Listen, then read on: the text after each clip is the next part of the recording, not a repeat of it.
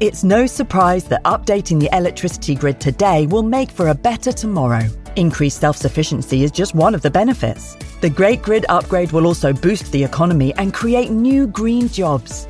And best of all, you can continue doing the things you love, like watching the latest epic nature documentary or listening to this podcast while caring for the planet too. Find out more at nationalgrid.com.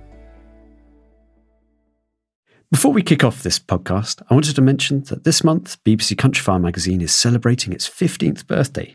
This is an exciting milestone for us, and I wanted to thank all our readers and listeners for helping us get this far.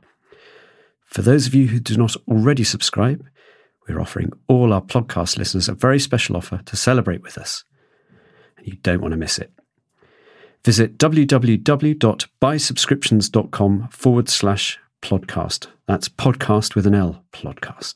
And you get 50% off your first 6 issues. Plus, you'll get a Stanley travel mug as your welcome gift, which is very useful when you're accompanying us on our many walks this winter. That's www.buysubscriptions.com/plodcast. Find out more there, and terms and conditions do apply. Now let's get on with this week's adventure.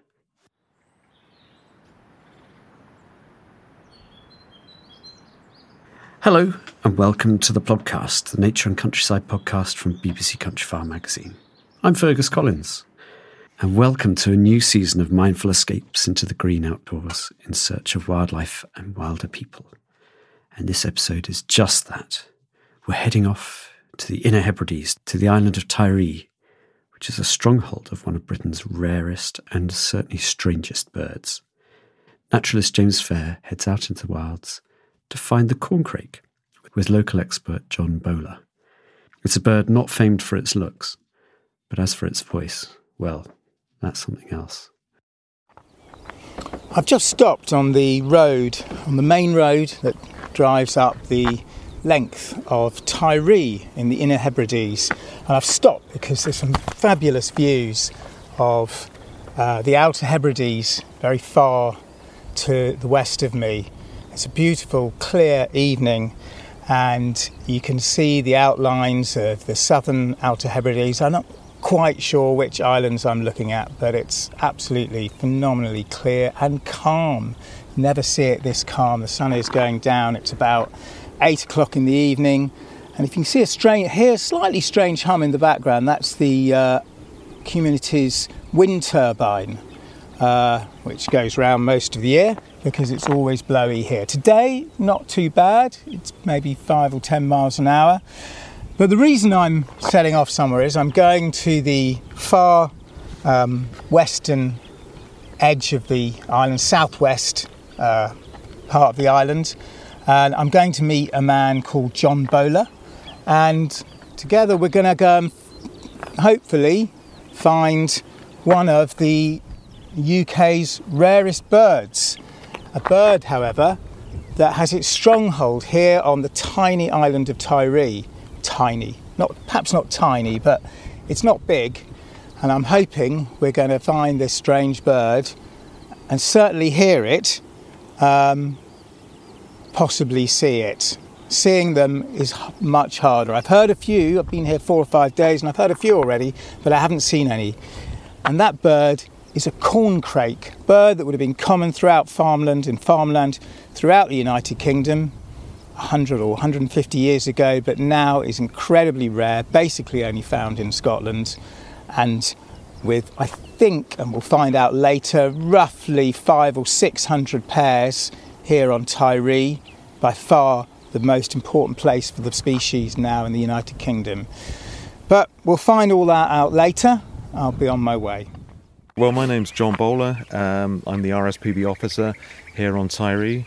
I've been here 21 years. I actually came on a 2-year contract to count corncrakes, and, 20 years later I'm still here. You never left? No. I can't imagine why. Well, it's just a fantastic place, isn't it? You can hear all the birds right now. It's just, a wonderful island, wonderful wildlife, very nice people, and it's just, why go anywhere else? Yeah. Now, okay, so we're going to go and hopefully find some corncrakes.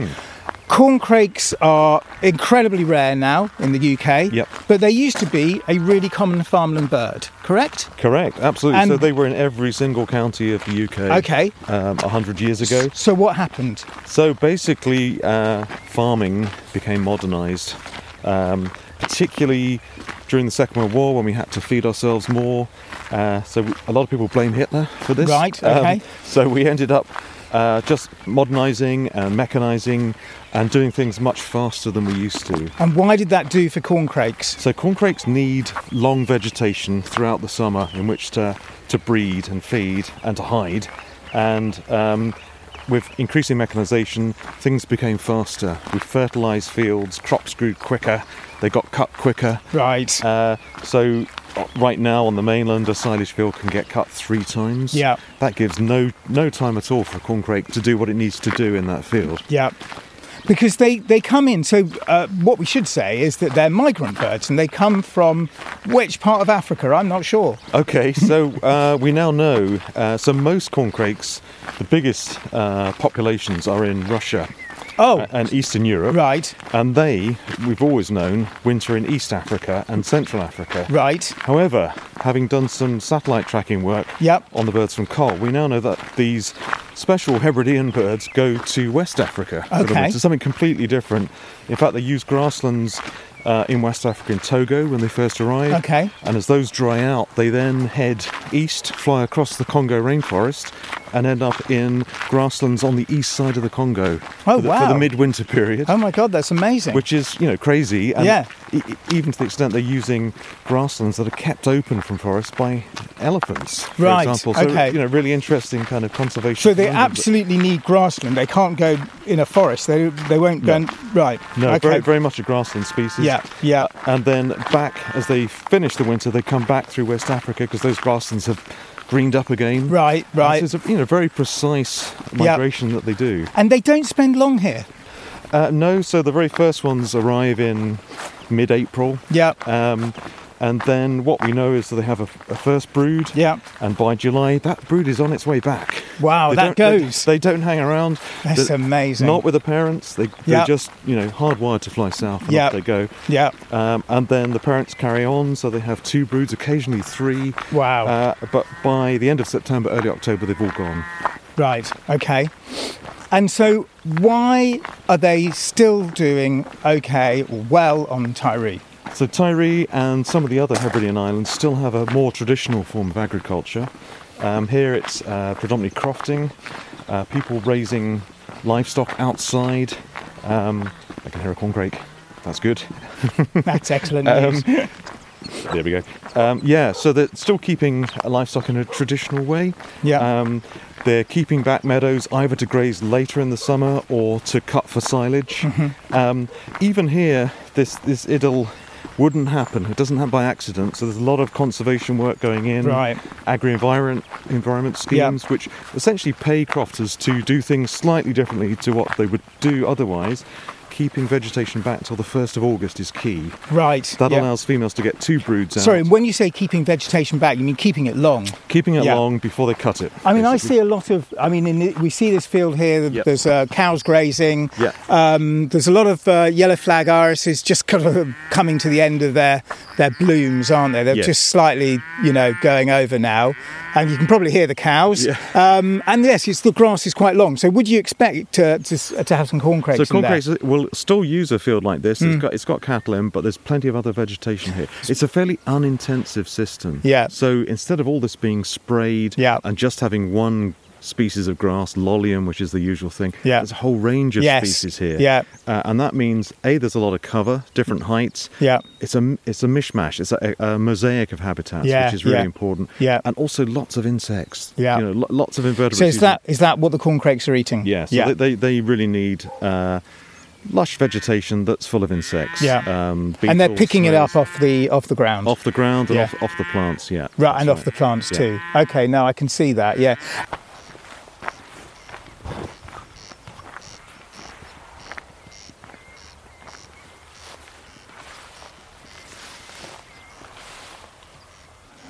I don't know if you can hear that, but there is very definitely a corncrake.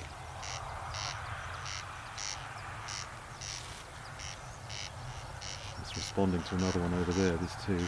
And they often do this. They have almost duet. It'd be males kind of competing a little bit.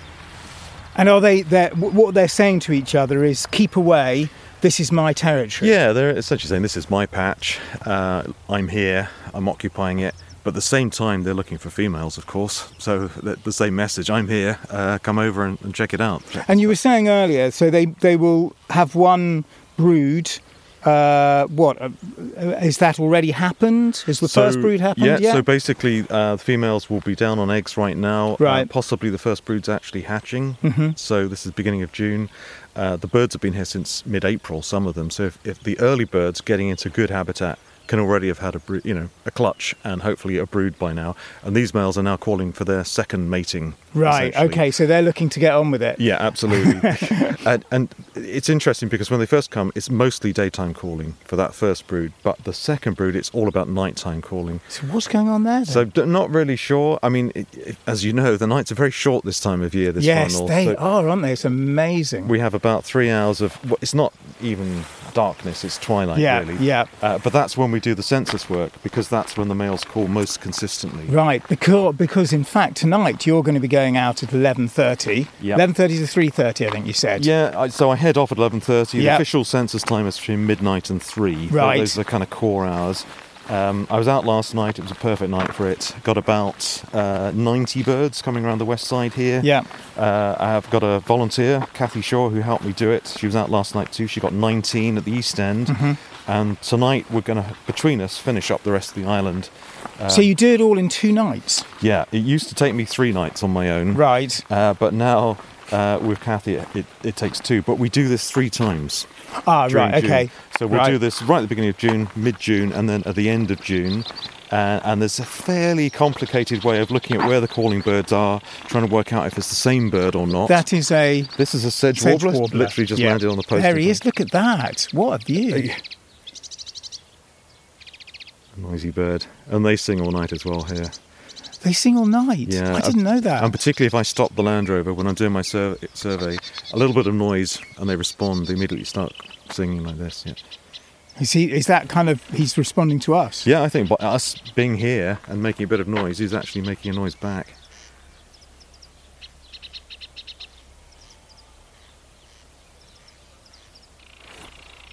Another corncrake. Is that over there? Or yeah, that's over in that bit. Should we go over there? Yeah. Okay, so how many calling males do you have? Do you think on Tiree, or from past years or whatever? Okay, so the story we know about Tiree is that in common, even with the rest of the Hebrides, there was a decline, as there was on the mainland, into the 80s and early 90s. And at that point, we realised that if we didn't do something soon, RSPB and the rest of the conservation community, realised that we'd lose them for good. Yeah. So that's when we started coming up with ideas about what they needed. Yeah. And then... And did you have to do all that work? Did you... obviously not me, but in particular, Professor Rhys Green is the guru of corncrakes, basically, and he worked out essentially the life cycle, what they need on the ground in order to do what they need to do. Yeah. So looking at this patch in front of us, we've got a lot of iris and yellow flag iris, and also Phragmites reed along the ditch there. Yeah. We call it classic early cover. So when the birds first arrive in April, it's really quite cold here. Most of these silage fields are actually they've been cut and grazed, and there's very little vegetation in them. So they need something to come into to feed in, to hide from predators, and do what they need to do to call. So early cover is really essential, and then next door to that you have silage fields which then grow up during the summer, and we now know that probably the first broods are actually, the first nests will be in the early cover, right, and then the second nests tend to be in the silage. That seems to be how it works. Yeah, okay. There was something calling again, wasn't it? Further away. That's a different one. That's a different one. Yeah, I'm really hoping they'll be in this field because they'll be much closer. So we'll just have to wait and see. So you need early cover, you need the silage, but you also need that silage to be cut late. That's the key. And what Rhys Green found was 1st of August seems to be an absolute key date. If you cut before that, numbers in area essentially will generally go down. If you cut after that, they'll be stable or go up, particularly the later you leave the cutting. And are you effectively paying crofters not to cut until August then? Yes, that's exactly right. Right. So and there is a trade-off between the quality of the silage that is produced. It's not as good if you cut it later. So that's the trade-off. It's being compensated for that loss of quality in the silage. Yeah, right. And most people are keen, quite happy to do that. They're happy to take a little bit of a knock on the quality, but get hard cash in their hand. Right. Yeah. And does it make a difference that we're on an island and quite a small island? Yeah. It's important that they make their own silage. They can't just sort of get it in from somewhere else, or it's harder, or whatever. It's very expensive. Right. Yes. Yeah. Haulage costs are fantastically expensive for anything here. So yes, you've got to kind of produce it yourself. Ideally produce it yourself. And people do sometimes run out, and then they'll get hay coming in from the mainland in the winter. And it's expensive compared to producing it. So you don't want to do that? No, essentially you don't. No, no. Right. So have numbers rebounded here as a result of the work you've done? Yeah, so interestingly, from the 90s onwards, there was a steady increase once conservation measures started to be applied here, until a peak about 10 or 12 years ago of about 400 calling birds. Right. So back in the 80s, early 90s, we were down to 120, something like that. Wow, so you massively increased it. Yeah, so it's a really big increase. But since then, numbers have kind of bit by bit declined year on year, and we're not totally sure why. It might be a slight return to early cutting, and that's definitely been an issue. Some of the latest schemes haven't been quite as popular, these agri-environment schemes, as previous ones. So we need to get that right. We need to make people really want to go into these schemes. It's got to be really worth their while, essentially, to do the right things. But we had 285 calling males last year. That's still a big chunk of the Scottish population. We have about a quarter of all the birds in Scotland here on Tiree. Yeah. So that, it's quite a big responsibility.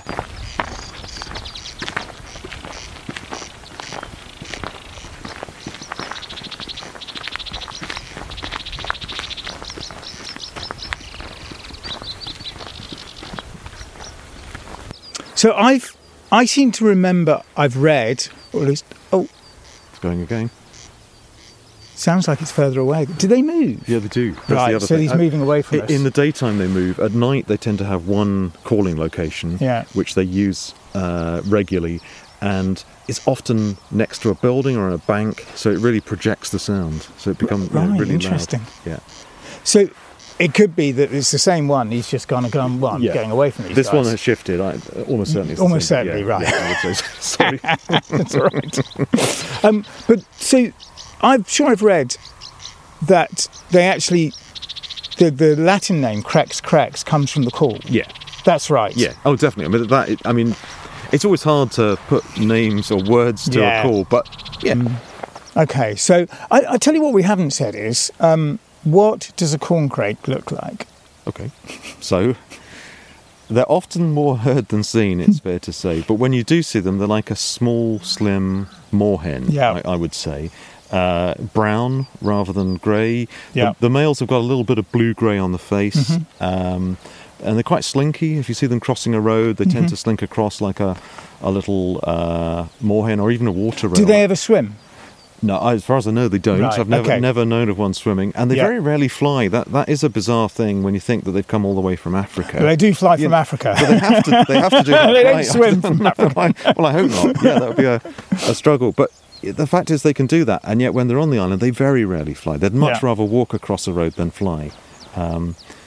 And they're not designed for flying. If you imagine it, they're the only time we've ever known birds actually arriving. So we know they arrive at night because you don't see them arriving during the daytime, and they leave at night. You don't see birds leaving here in flight. But a colleague of mine was up on Kenavara one morning counting seabirds and had these two birds flying. He said like bricks, flapping away really fast.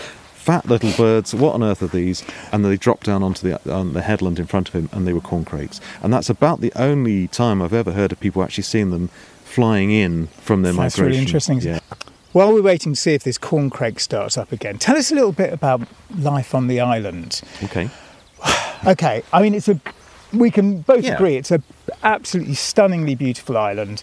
white sandy beaches, all that kind of stuff that Yeah. you associate more with the Outer Hebrides in some ways. Very much so. Yeah. So it kind of feels, it's always felt to me, and I've been here, this is my third time, so I'm hardly experienced, but it always feels to me like it's the Inner Hebrides, but it's the Outer Hebrides kind of in the Inner Hebrides. Yeah, absolutely. So Tiree is the outermost of the Inner Hebrides, It is, and yeah. it definitely shares quite a lot of features in common with the Outer Hebrides. The amount of maca that we have, this shell sand, maca, and the fact that it's so flat and low-lying means that shell sand has been able to blow across a lot of the island. So we have about a third of the island is maca, essentially. Which And makes what is the so I'm seeing these very short grasslands with lots of buttercups and daisies. Yeah. That's basically it. So that's maca. Yeah. Maca essentially is any vegetation growing on shell sand. Right. Okay. And I actually went to a conference where people almost came to blows about the definition of what maca is. It's quite a controversial thing, but it's really all it is shell sand being blown across the island and allowing vegetation to grow up. It's a naturally fertile system. Yeah. That's the thing about Tiree. It's naturally fertile. So it doesn't need massive inputs of fertiliser. Yeah, Right. sure, people put a small amount on the fields. They also use seaweed, which is a much more organic thing, and also put out muck. Plenty of seaweed around here. Lots of seaweed, yeah, for sure.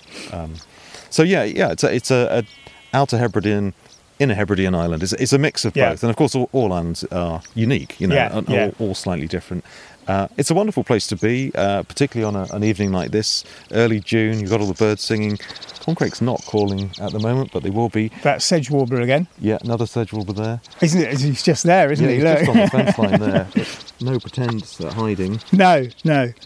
Singing away. He's a noisy little thing, isn't he? Yeah, he is. But actually, not quite the same picture if you were here in, let's say, January. No. So it can be very, very windy. The fact that it's so flat and low-lying means that we get gales from all directions here. Yeah.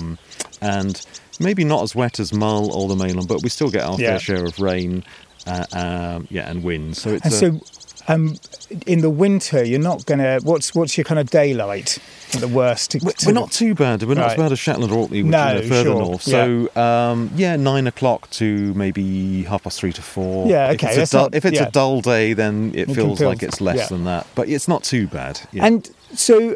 It's about, 12, 15 miles long, is it? And there's 700 odd people here? Yeah. You've got one school, couple of shops. Yeah.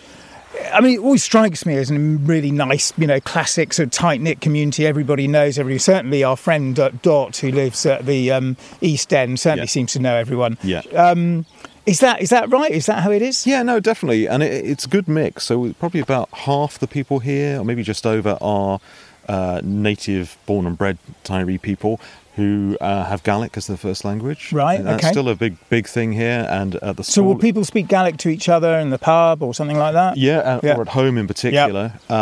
It's a pity when we first came here, you'd hear it more regularly. But there's definitely this thing where if you walk into a shop, people are speaking Gaelic, they switch back to English so that they don't think that they're talking about you, if you see what I mean. I do. I do. Which is very nice, but it means you don't really hear the Gaelic as much as you used to. Yeah. But it's a key part of the culture here. So that crofting group of people, it's a way of life. And then we've also got maybe 40% of the island or so are people from elsewhere who've come in, and it's a good mix. It's an accepting mix. And tourism is a big part of it too, of course. Yeah.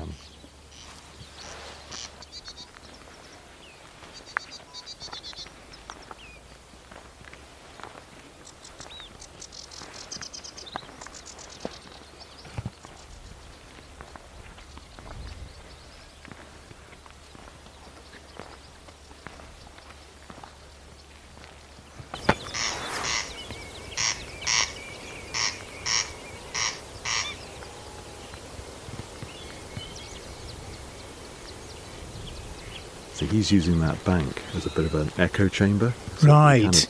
Because that felt much louder, didn't it? And that's still the other side of the field. If you've got one down here doing that, it's really... Right.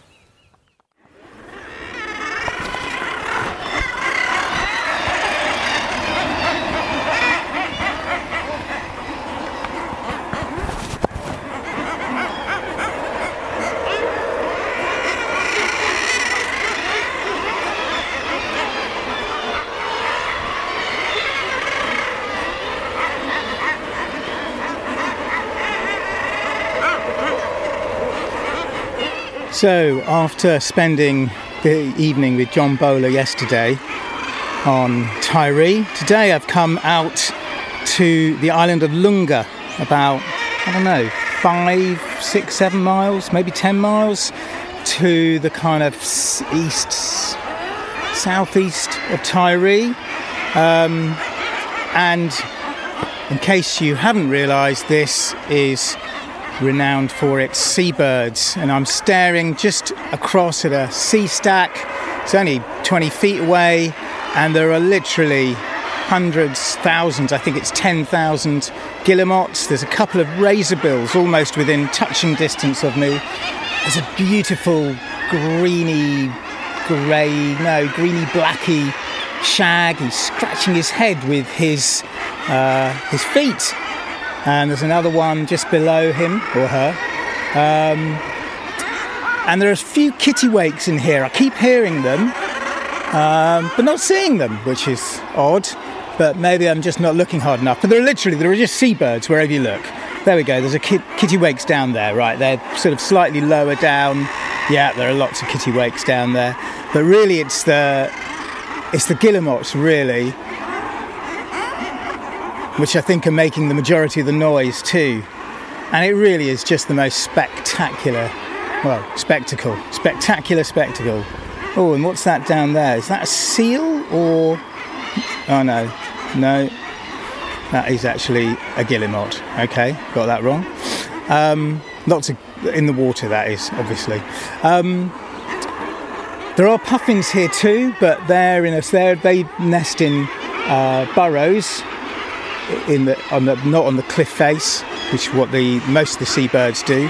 So they're not here at the sea stack. Although actually, I keep seeing it. There are a few puffins mixed in with the other seabirds. So maybe there's some grassy bits on the stack, and they must be nesting there too. Yes, I can see one going into its burrow right now. And the first thing when you approach, actually, the first thing that strikes you is not the sound or the sight, it's the smell, which I'm not going to be able to get across, but it's that ammonia sort of heavy smell of bird guano, bird poo, and it really is quite, well, it's quite acrid almost. But I've sort of over the years, having been to many seabird colonies, I've grown to quite like it because you associate it with this just extraordinary melange of birds, and on its own it's probably quite horrid, but I kind of quite like it. I'll leave you with the sounds now.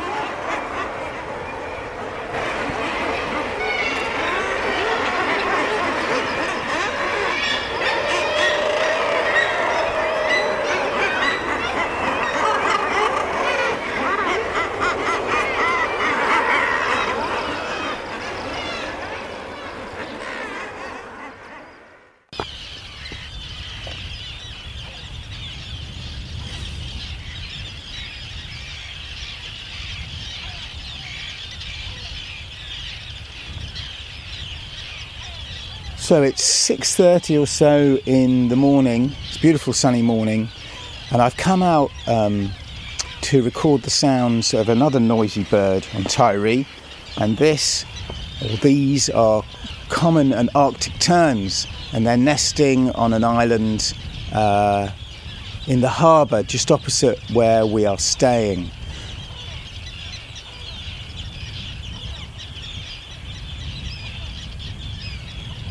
It's a good sized colony. There must be, 50, 60 pairs there at least, which is really good to see because terns generally are not doing well in this country. They're declining in many parts because of lack of food, probably, lack of sand eels that they need to feed on and to feed their young.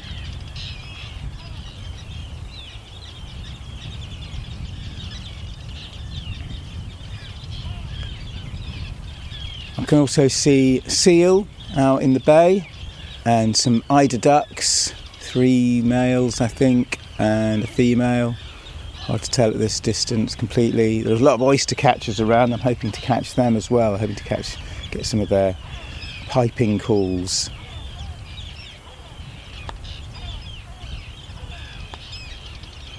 And I'll wander around, see if I can find a few oyster catchers.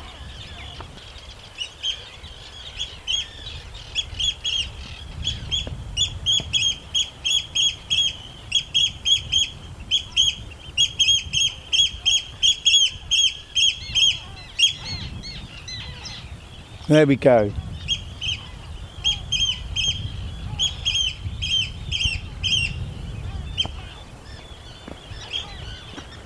As if on cue, out he comes. Really love that noise, and I love oyster catchers. We were driving along back from having had a fish and chip supper last night, and we managed to see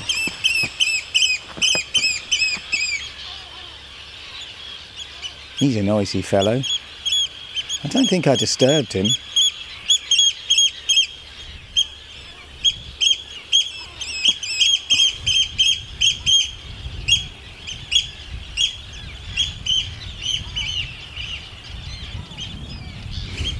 Yeah, we managed to see something I'd never seen before, which was oyster catcher parents and their chicks.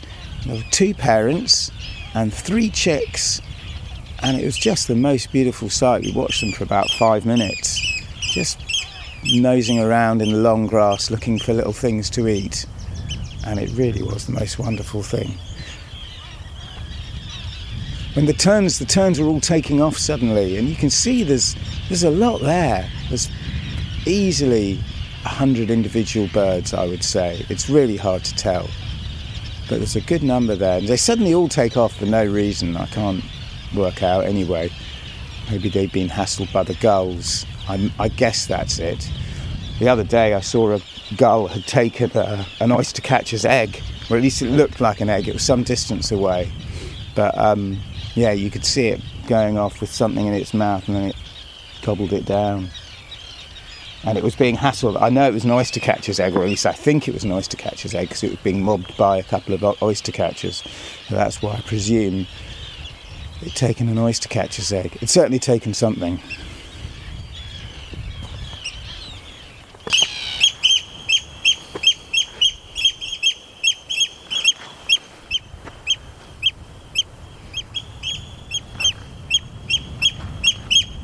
He's flying right past me within 20 feet there. I think he's responding to that gull, but I'm not sure. I say he, I don't know. I don't think you can tell them apart, the sexes.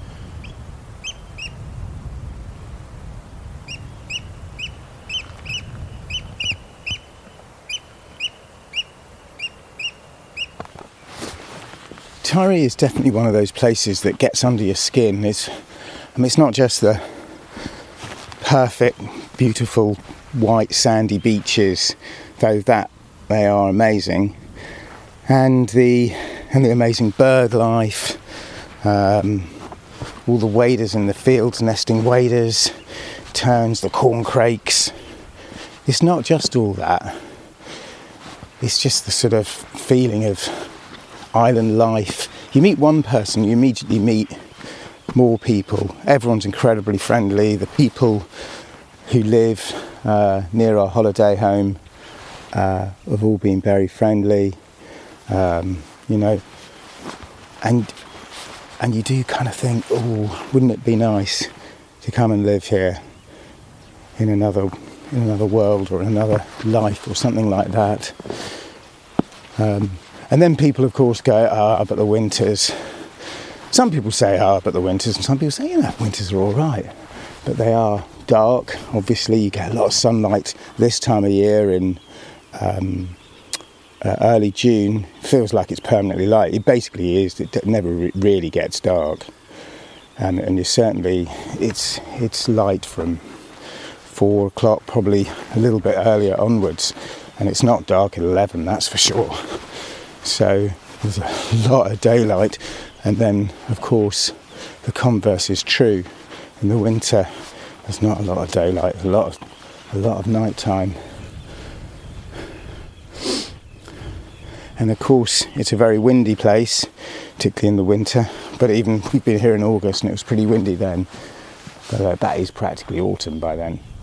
But yeah, There are a lot of challenges to living here. My goodness, it is beautiful. So there was James Fair ending that adventure on Tiree with a little bit of reflection on that whole thing where you go to somewhere wild and have a brilliant experience and think about, you head to the estate agent or look at the prices of property and think, could I live here? So some wise words, beautiful, amazing. But from his beautiful descriptions and meeting John Bowler, who was that corncrake expert, just a fantastic place to visit and experience wildlife. Talking of fantastic wildlife, joined in the studio by Hannah and Jack, who helped me make the podcast. Hello, chaps. Hello. Hello. Have you ever heard a corncrake in the wild? Never. I've heard a cornflake. Cornflake, yeah. Not a corncrake. Similar noise, actually, crunching on a cornflake to a corncrake. Yeah, crex. Crex is its just two crexes actually is its Latin name. But it was really interesting hearing so much of them in that podcast there. That when it was John who said 100 years ago they were in every single county of the UK, and now they're limited to these margins, fringes of the islands and edges because of changes to agriculture and how we use the landscape. But we've lost that sound, that crex. Now, I don't remember, a while back, Kenneth sent us some sounds from another Scottish island, and he remembers as a child being paid to throw stones at the corncrakes because they were so annoying. So obviously it's not the most beautiful song, but I think it's part of our sort of language of the landscape that we've lost, and it feels so painful that so much has gone. I should mention James's book because he has been around the country discovering wild experiences. He's written this book, 100 Great Wildlife Experiences, what to see and where. And that's a summary of some of these great things like corncrakes, eagles, seal colonies. There's all sorts of amazing things, some big, some small. There's some insects in there. I think but it's really worth it as a guide to, even in Britain, there are these amazing things that you can catch up with. And so a book recommendation this week. Now I'm covered in mud. I've just Not dashed. for the first time. Yeah. I've just dashed back to the studio to be with you both. Obviously, I've been out in the wilds myself today. Where have you been? Oh, phew. I'm glad you asked. I have been out with the archaeologist and writer, presenter, Marianne Hota. Amazing. Up near Avebury in the Downs, walking a bit of the Ridgeway, seeing amazing ancient sites. She knows so much about that area. She showed me some wild and wonderful stones and strange mounds and eerie places. I've got a sound of the week, which is unbelievable. We went to West Kennet, Long Barrow, and this is this sort of eerie, snake-like mound on a ridge on one of these downs. And actually, from a long distance away, it doesn't look much, but as you get closer, it just looms and looms and looms, and it's got these great stones that sort of entrance stones, huge, great sort of sarsen stones. And you go we went inside, and I was really looking forward to talking to Marianne inside the chamber. But as we got to the opening of the chamber, there was this sound coming out. It was someone drumming deep inside the barrow and doing a pagan ceremony. So we're going to have to do it. It was really spooky. I didn't expect that. There's a drum banging. Drums in the depths. Did you expect this? No. So I know that lots of people still use these sites because they consider them still to be spooky, huh? That is quite something. Yeah. Are we locked out there? It was the rainiest, windiest day, so I hope we've got some good audio elsewhere. I'm absolutely exhausted, but it's one of those things where you're out with a recorder, and Marianne's brilliant. I mean, gosh, I could listen to her. She's the most generous person to interview. She also asks questions and we have a conversation. It's lovely. But she's so knowledgeable and so enthusiastic. But then we had this just spiritual moment with this drummer in the depths in this ceremony. When will we get to hear the rest of it? Oh, well, I think this is going to go out in the new year. Amazing. With our season of, we're looking at sort of healing walks and mindful walks in the countryside. Some of the best walks, and that really was a healing spiritual experience. I've got a clarification and correction to do with last week's episode. What did you do? So, yes, mea culpa. We tasted the Supreme Champion cheese as awarded by the British Cheese Awards, called Ashcombe, which is based on a French cheese called Morbier. And I think I'd sort of said something about mould in the middle, but actually I looked into this, and it's a really interesting. Well, I mean, stop me if I'm boring you. If you get cheesed off with this story, it's a cheese that they make in France by, I think they use the evening milk. So milk has different properties when cow's milk at different times of the day. So it's cow's milk cheese.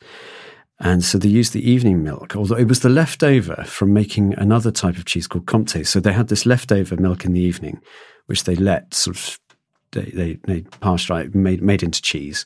To preserve it overnight, they would cover it in wood ash, and then they would add the morning milk to finish it off. So they had a full cheese. That's why it looks like a sandwich. So that's why it looks like Victoria Sponge negative.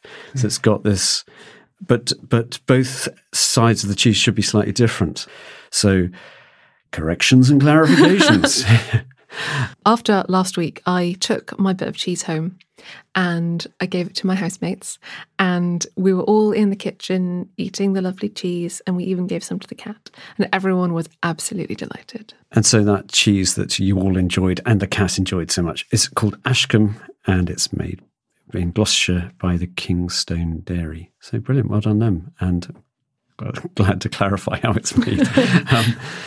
Anyway, if you want any more cheese questions answered, or to get in touch with us, tell us about your own experiences in the countryside, what you like about the podcast, do get in touch with me, editor@countryfile.com. And the best email or sounds that are sent in to us, we will award a book prize. Do we have a cheesy nature book? I'm sure there are books of cheese in the podcast We'll library. have books of mould, won't we? Mouldy books. About mould. About mould, fungi. Oh, okay, all right. So we do. There's everything in the podcast library. Join us again next week. We're out on another adventure.